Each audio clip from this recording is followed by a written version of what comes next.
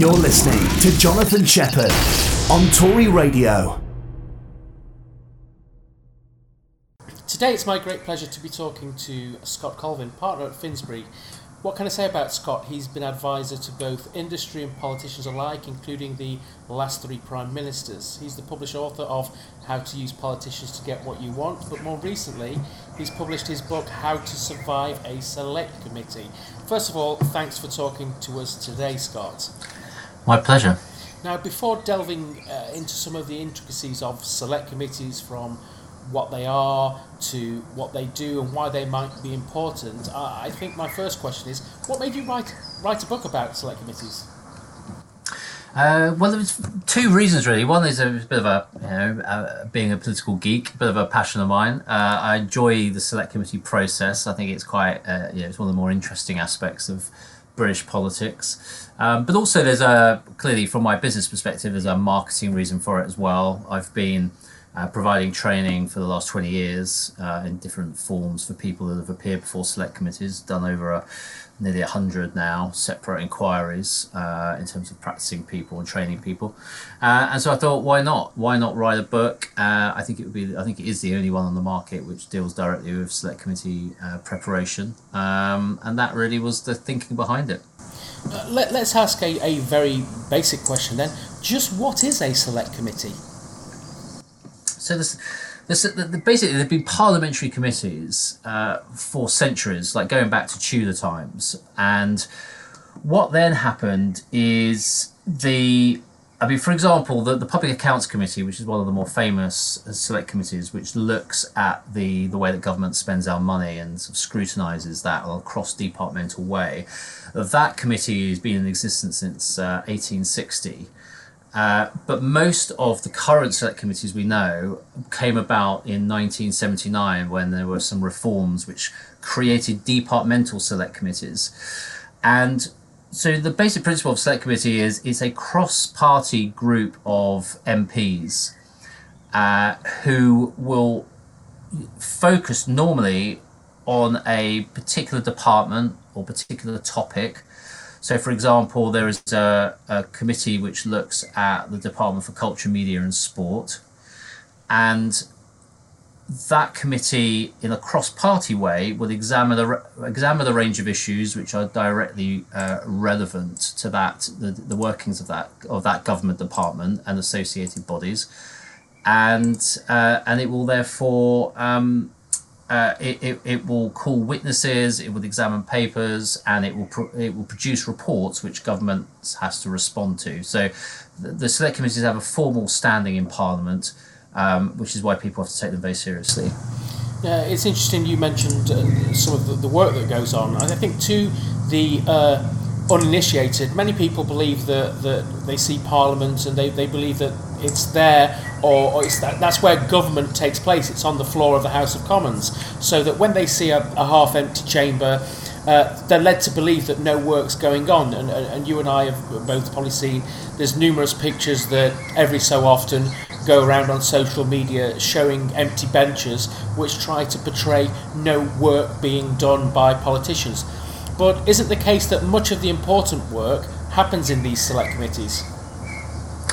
Yeah, there is a lot of important work, and as you say, they don't take place in the main chamber. They tend to take place in one of two places, either in the old committee corridor of the House of Commons or the sort of Houses of Parliament, or they now take place in Portcullis House, which is the 20-year-old building just the opposite side of the road. And those are the kind of slightly newer, sort of fresher rooms. Now, you're absolutely right. There is a lot of scrutiny that takes place in the committees. There was a study undertaken by UCL which said that 30 to 40% of select committee recommendations in the reports that they produce end up leading to basically become policy. So in many ways, being a select committee chair is more influential and powerful than a mid-ranking minister in a government department. Let's come on to, I guess, how you'd feel if you're going to be a witness. What advice would you give to a potential witness who's been called to appear in front of a select committee? Firstly, I guess, in terms of preparation.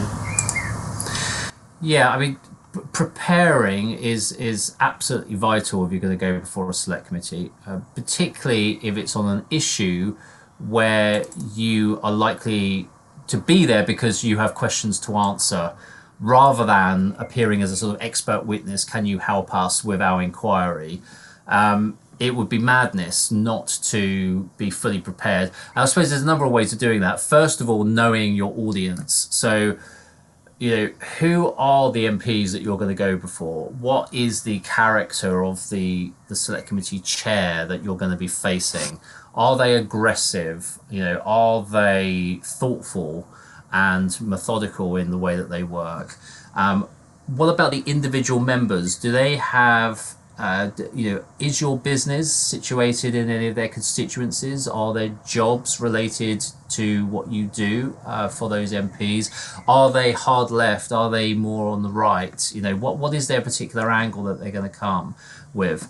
Then, of course, looking at what the committee has said about the issue and maybe any other previous hearings that you could watch and access. And those are sort of the basics. But then it's into kind of, what are you actually going to say to the committee? And what is the way that you're going to respond? What's the tone of response? What's your body language going to be like?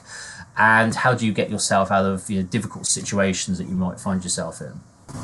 How important would you say the chairman of a committee is, in the sense, can they push an agenda? Can they be quite powerful? And depending on the select committee, obviously there may be some chairmen in the past that have used it very much, as you said, that it's as powerful as a mid-ranking minister. They've used it to make a name for themselves.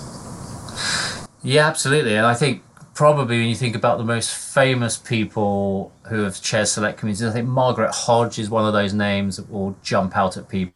She chaired the Public Accounts Committee between 2010 and 2015, and it was a real reign of terror, where I think in particular, if you think about the tax issue that she took on, so she had a real beef with these big multinationals, often in the tech sector, who are not seen to pay their fair share of tax. And this was during the period of austerity. And she had Amazon, Google, and Starbucks before her. And that hearing, which was in November 2012, is a real kind of landmark moment, and directly led to the government introducing what was known as the Google tax, which was around the way that companies report their tax affairs within the UK. Andrew Tyree, who was the Treasury Select Committee chair, he had a huge influence on the government's implementation of ring fencing rules for the banks after the financial crisis. So there are definitely examples where very prominent chairs have been able to directly change the direction of a political debate, policy debate. Would you say there are any huge no-nos in terms of appearing before a committee that you would think that witnesses need to be aware of? Yeah, I mean, I think the first thing is, which is always a difficult thing for people to take in, particularly if they're senior, they're a chief exec, is that I always tell them that you can't beat a select committee. So there's no way here that you're going to go in and score some huge victory by being much cleverer than the rest of the committee. The truth is, what you're really aiming to do is just to get through it in a way that people don't even remember you appeared in the first place. And so it's almost like, it's playing for that 0-0 draw, because even if you better the committee on the day, they can still get their revenge when they produce their final report. So they'll always get you in the end if you try to be too smart, too clever. So always remember that. I think, you've got to remember that select committees are the court of public opinion. They're not a court of law. So often it's your reputation that's on the line here. So whenever lawyers, for example, get involved in the process, and I've worked alongside lawyers, they're not helpful, to be perfectly honest, because they want the witness to say nothing at all. Whereas what we're trying to do is to say, look, you need to apologize, or you need to show your human side, show that you care about the issue. You're gonna fix it and make it better. So people that go in and just sort of think that they can hide behind the lawyers and just play out the time are not really going to be very successful. I've been in this position, so I'm certainly going to have fun asking you this question. How do you deal with senior executives, CEOs, who perhaps think they've been there, they've done it, it's their company, and they don't need any coaching because they can answer any question and will do it however they like. Yeah, and I have encountered that. I think the interesting thing is this, right? So if you're a chief exec, you do your AGM, and say, for example, there's an issue around your pay. It's going to be a tricky one. You can still manage the process. You can ensure that, the way that you kind of coordinate the day, you can make it so that you minimize the disruption. If you're going on the Today program, even if it's terrible, it's 3 or 4 minutes. You can get through it. You can and ah and just kind of get yourself out of in that time period. The select committee will hold you as long as they need to hold you. And the example I think of is Philip Green, with the BHS issue. He was on his own giving evidence for 6 hours. So I always remind CEOs of that. Say, okay, you fancy yourself in any given situation, but how about 6 hours of relentless questioning with a camera pointed in your face and surrounded and flanked by journalists? How does that sound? And I think that's usually kind of gets their attention to say, yeah, actually maybe the preparation would be a good idea. A personal experience of mine, I remember once when I was at Royal Mail when it was still a public sector, and in a select committee we very much made the note, don't equate how much money is being lost to job losses.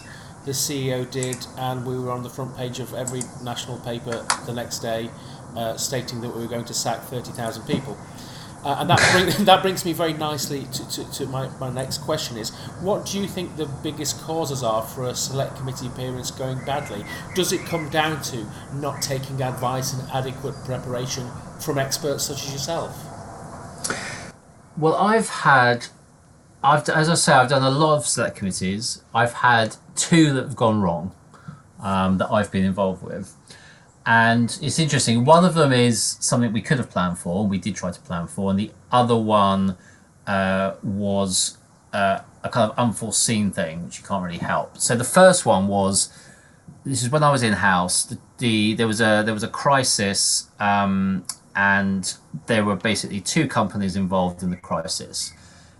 My chief executive decided that in his words, he wanted to play fair. So he said, he had very little time for the select committee. So he said, I'm going to go in and I'm just going to not really answer the questions. I'm not going to condemn the other side. I'm going to kind of, play fair all along. And we said this is going to be a mistake because the other guy, we know he's going to come in after you and he's going to blame us. And he said, well, hopefully my evidence is going to help,